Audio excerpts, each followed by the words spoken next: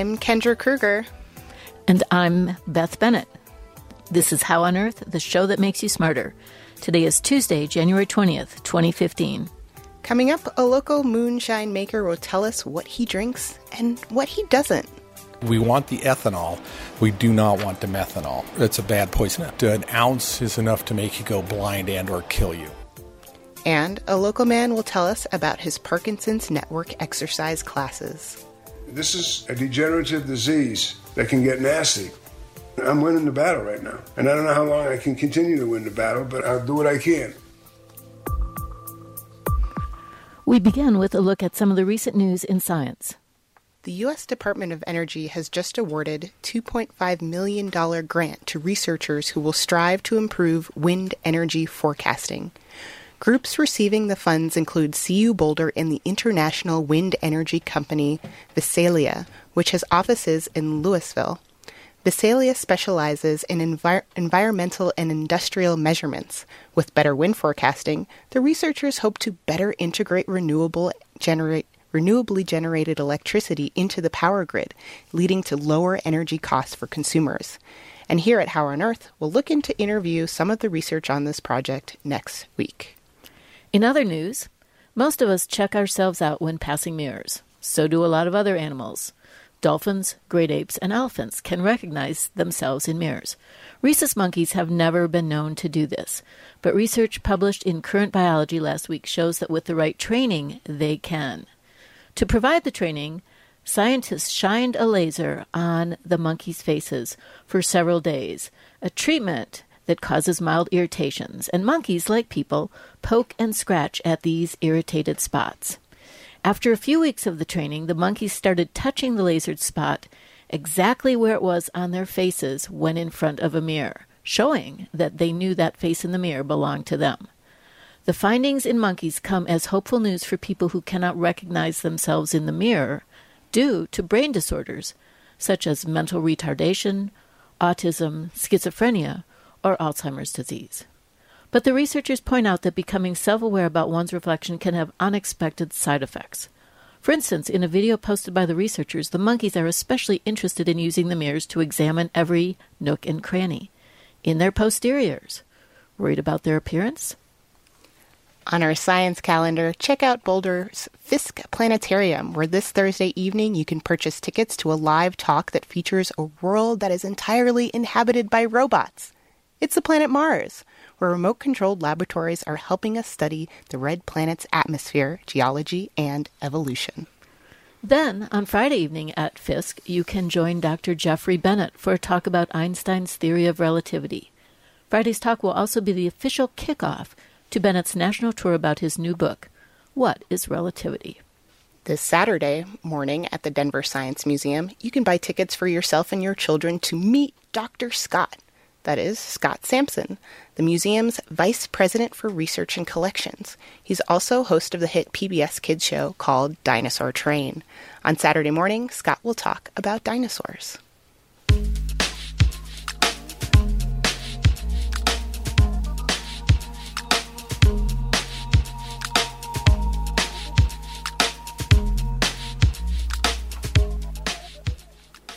You're tuned to How on Earth, the KGNU Science Show. I'm Kendra Kruger. Mankind has always sought experiences that are at least a little on the edge. Up next, we'll hear from a Boulder scientist who makes small batches of apple brandy from apples he and his neighbor picked. Shelley Schlender visits the scientist at the still in his suburban garage. She shares this moment when he explains the still and why he's so careful to save only the ethanol alcohol for drinking, not the methanol. But first, we want you to keep in mind while alcohol is legal, it's against the law to distill it yourself, even if you never sell it and you just sip it yourself. So our Boulder moonshiners will remain anonymous. I don't think they're going to come after me, I hope. So what we have here is electric hot plate for boiling, heating the still up. And then I'm using a stainless steel pressure cooker. And inside this orange bucket is actually the condenser. The alcohol drips out here. This is a very 21st century still. I tried to use the cheapest materials, the purest materials, very easy to put together, very small footprint. It's only about 2 foot by 1 foot footprint, and very efficient. We're in Boulder. I wanted to use the least amount of energy possible for the process. Wood alcohol methanol is the distiller's bane. We want the ethanol. We do not want the methanol. Is it a poison? It's a bad poison. I think it's something about an ounce is enough to make you go blind and or kill you. If there is any methanol in this batch, which I doubt it, but if there is any, it comes off in the first 3 or 4 ounces. One of the big problems they'd have in the South especially is if you end up having huge batches of like a corn mash and there is any methanol in there and you're boiling up like 50 gallons or 100 gallons, that first quart could be pretty pure methanol. A whole quart instead of just a cup. Yeah, instead of just a cup or a quarter of a cup. In my case, it's like a quart. And also the first stuff to come off most stills ends up being the strongest. So a lot of the untrained, uneducated distillers would get sloppy and take that first quart off and going, this is really high test. Well, unfortunately, yes, it's really high test, but it's also very high in methanol. So it's just from years and years of trial and error of people, going blind and dying. The moonshiners have figured this out, and they stick religiously to taking that first cut and not drinking it. How is your eyesight? I can see perfectly with my glasses on.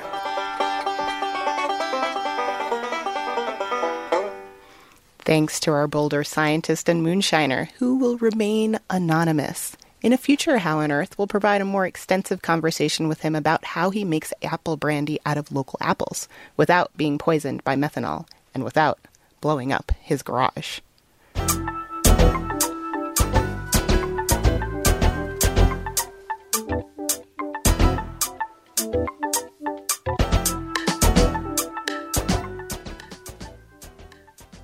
You're tuned to How on Earth, the show that makes you smarter. I'm Beth Bennett. Parkinson's disease generally strikes people in their later years, bringing with it tremors, muscular rigidity, and slowed movement that worsens over time. There's no cure. But there's growing evidence that some symptoms and many side effects can be reduced by doing exercise. In Boulder, a man with Parkinson's named Gary Sobel has started the Parkinson's Network exercise classes. Here's Shelley Slender's report. Okay, here we go.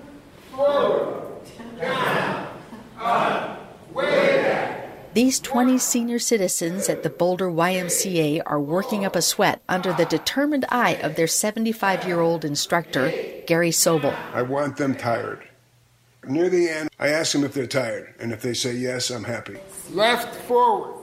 As Sobel demonstrates, everyone follows. Walk backwards. Stop! Some of these students have stooped backs. For many, hands and feet tremble because everyone here has Parkinson's disease.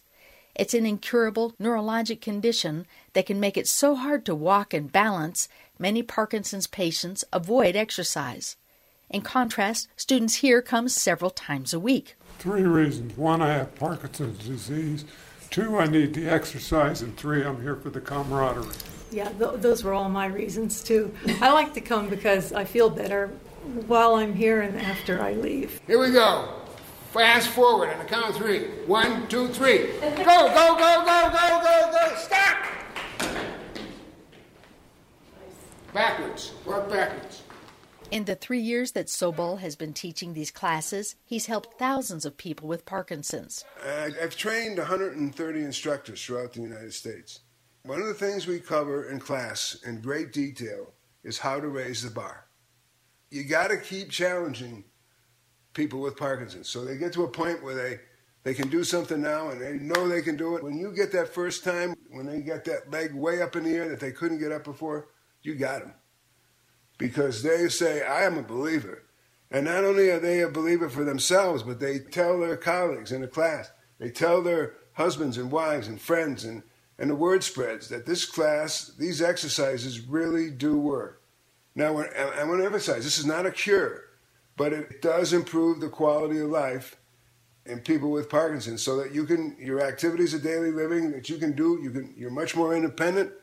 We have people that are hiking, riding bikes that they haven't done. I had one lady call me and tell me that her husband spent the whole weekend working in the yard and he hadn't done that in 3 years. I've had people come in and say, my wife or my spouse never exercised. And he or she comes to this class 3 times a week and loves it and wouldn't miss a class. All this almost never happened because 4 years ago, Sobel's own Parkinson's became so severe he couldn't even get out of bed without help. Walking was a problem because I would trip and fall. Getting in and out of a car, I couldn't drive anymore because my reflexes were too slow. I didn't trust myself if I had to make a sudden stop. You're just too slow with your movements. When he was in his early 60s, Sobel had been an athlete who ran in 50-mile marathons. After his Parkinson's diagnosis in 2008, Sobel says doctors told him that the best way to avoid accidents was to avoid exercise. In 2008, when you were diagnosed, you were told not to crack a sweat, take it easy. So Sobel gave up on working out. Also, fearful of side effects from Parkinson's drugs, he avoided medications. Then one day, his hands were shaking so much he could not sign his name to pay a bill. And I couldn't read one word of the check. My hand dexterity had gotten to a point. I hit bottom that day because I said, this is absolutely ridiculous. And I can't even write a check. To reduce tremors enough so that he could at least try exercise, Sobel started low doses of Parkinson's medicine. To strengthen his hands, he started squeezing water from wet towels. And my wife took the towels and the washcloth, and I watched her take a washcloth that I had just wrung out, and she went like that, and water came pouring out of it. And I said, this is nuts. So every day I took a washcloth, put it in the sink, and I wrung it out so you could not get one drop of water out. And it took about 6 weeks, and I could write a check better than I ever did. From this success, Sobel moved on to strengthening his legs. The day that I learned what Parkinson's disease was all about was a day that I was hiking with a young friend. It was just up on the Sanitas Valley, and we finished the hike. And at the end of the hike, she said, you were much more alert today mentally. And I said, well, what do you mean? She said, well, you were carrying on a conversation. And I said, you mean the other times we hiked I wasn't? She said, no. I did most of the talking. I'm not saying you weren't listening, but you didn't talk much. And I finally realized what she was talking about. Prior to that, prior to doing these exercises, I had to keep telling myself, Gary, pick up that left foot, pick up the left foot, every step. And if I didn't do that, and I missed one, I would trip on a rock and I'd get down. So the response was not automatic. The movement of my leg, picking it up and making sure that I wasn't going to trip was not automatic. And there were some exercises that I had been doing, some rocking and some lot of lunges. And that day, she was right. I never once had to tell myself to pick my leg up. It was automatic. And so therefore, I could carry on a conversation with someone and not even think about it. Today, my leg is still automatic. Now, every once in a while, my arm stops. I'm working real hard to make the arm automatic, but the arm will quit when I get fatigued. So it still needs attention. Every once in a while, I still have to say, Gary, swing your arm. Pick your arm up. Swing the arm. So making it automatic has a lot to do with the exercises and why we do them so much. Mass forward, go! Stop! Success stories like these have gained notice in the medical community, according to a neurologist who specializes in movement disorders, University of Colorado's Heather Een. There's been a complete shift towards exercise as a mainstay in Parkinson's disease and, it's standard of care to emphasize exercise in Parkinson's disease. And there's been plenty of research that shows that people with Parkinson's disease can do various types of exercise in pretty high intensities, and it's safe and effective. There's also so much information about the other benefits of exercise for cardiovascular disease and bone health and management of depression and anxiety and sleep disorders and constipation, and because there are so many non-motor symptoms also in Parkinson's disease that could potentially be managed better with exercise, there's been more awareness of the importance of it as well. New research about Parkinson's is leading to recommendations for more exercise that's even higher intensity, greater duration, and higher frequency. Some of it is getting reconditioned. A lot of people get, deconditioned means that you have less activity tolerance and weakness and less cardiovascular reserve. And so some of the benefits we see when people first start getting involved after they've kind of gone through a cycle of doing less and less is probably a reconditioning, just generally a conditioning phenomenon. But there's also evidence that it helps with symptom management. Some people feel that they take less medications, or sometimes people actually feel they go through their medicines faster when they're exercising, but it's never been stated to me that that's detrimental for them. But there's also good laboratory information that exercise may be neuroprotective, and those studies are now being performed, in human populations. And so it sounds like there's been a number of studies that are showing that this is truly making a difference for people. I can't help but think, is this improving mitochondrial efficiency, or is it improving hormone sensitivity and neurotransmitter sensitivity to things like insulin and dopamine? There are studies that looked at more like the exercise physiology of exercise in Parkinson's. Clearly, people with Parkinson's can improve their oxygen uptake and their the cardiovascular aspects of it and their measures of strength and all that. So there are physical changes that happen that are clearly present. But then, in terms of the neurological changes, there are animal models that suggest that there's an improvement in the dopamine efficiency so that dopamine stays around at the synapse between one neuron and another for longer. So there's more usability of it. There may be some release of neurotropic factors that are protective for cells because Parkinson's is a neurodegenerative disorder, so the protection of those cells is important. Studies in humans show, or there's at least one study that shows an increase in the receptors for the dopamine, the D2 receptors, an upregulation of those, which may be part of the mechanism. It doesn't work for everybody, though. In Gary's case, he said that his symptoms, actually, they have gotten better, but he hasn't needed to increase his medication doses at all in 4 years since he started doing this. Other people told me that's not the case for me, that I've had to increase my medication doses, and everybody knows about the side effects from the medicines. Parkinson's disease develops and evolves very differently in different people. That's part of the issue, I'm sure. And we're lumping, all different forms of activity into the term exercise. So there are a lot of different things that people do, but generally, one of the benefits is preventing secondary sequelae of Parkinson's. So in other words, as people start to develop symptoms, and if they're not treated or they're not exercising, they'll start to slow down, do less, become deconditioned like we talk about, but they also can develop stoop posture, and they have rigidity, and those secondary problems can lead to what we call contractures, where joints are stuck and they're less mobile. People end up in a stoop posture, which puts their center of gravity forward, and that can lead to falls. They can develop shoulder pain and various other pain syndromes. Pain is fairly common in Parkinson's, somewhat related to postural changes and the rigidity around the joints. And so some of the exercise is possibly addressing those secondary effects. But yeah, it's not necessarily going to slow the disease progression such that people don't need medications. In fact, it's very unlikely that it's going to create, that much difference, but it can be very helpful in slowing the transition to disability. And that's part of what we're trying to do.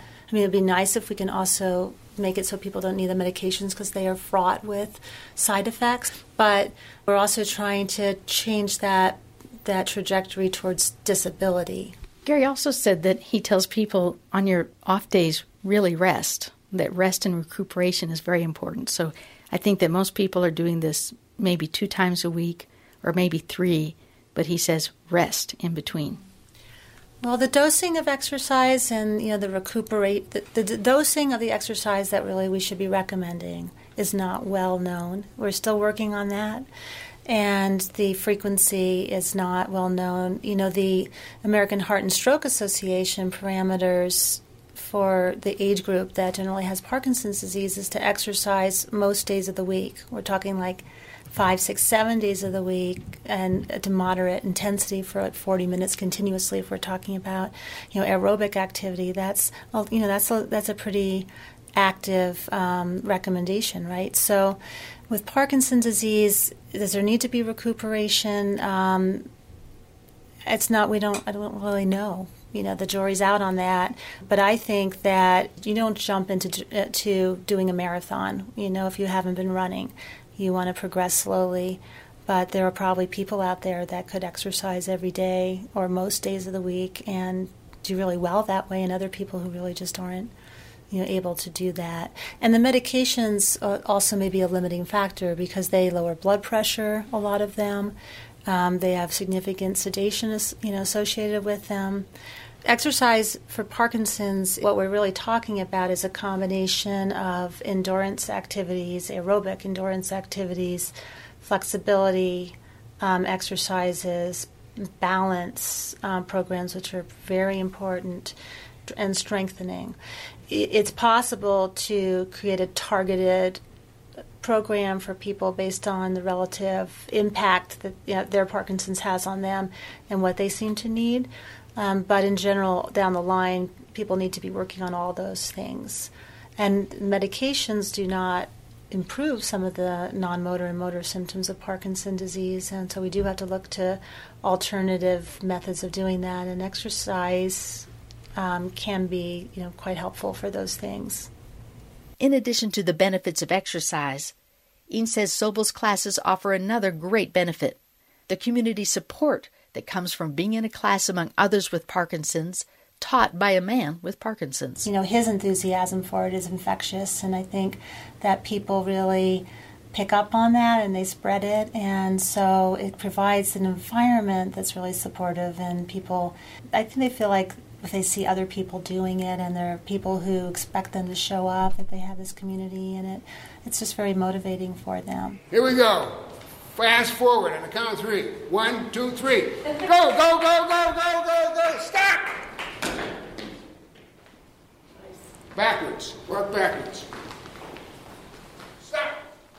Sobel says all these workouts are also helping him. This is a degenerative disease that can get nasty. I'm winning the battle right now.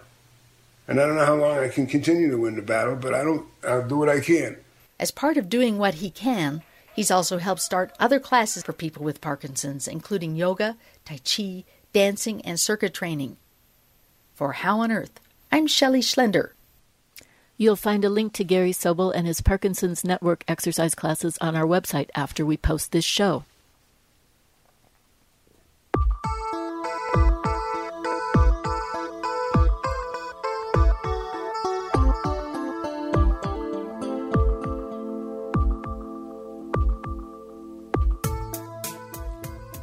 That's all for this edition of How on Earth. Our executive producer is Kendra Kruger. Shelley Schlender produced today's show and was the engineer. Our theme music was written and produced by Josh Cutler. Additional music from one of KGNU's great banjo pickers, Fergus Stone and Mr. Scruff. Visit our website at howonearthradio.org to find past episodes, extended interviews, and you can subscribe to our podcast through iTunes. And follow us on Facebook and Twitter. Questions or comments? Call the KGNU comment line at 303-447-9911. For How on Earth, the KGNU Science Show, I'm Kendra Kruger. And I'm Beth Bennett.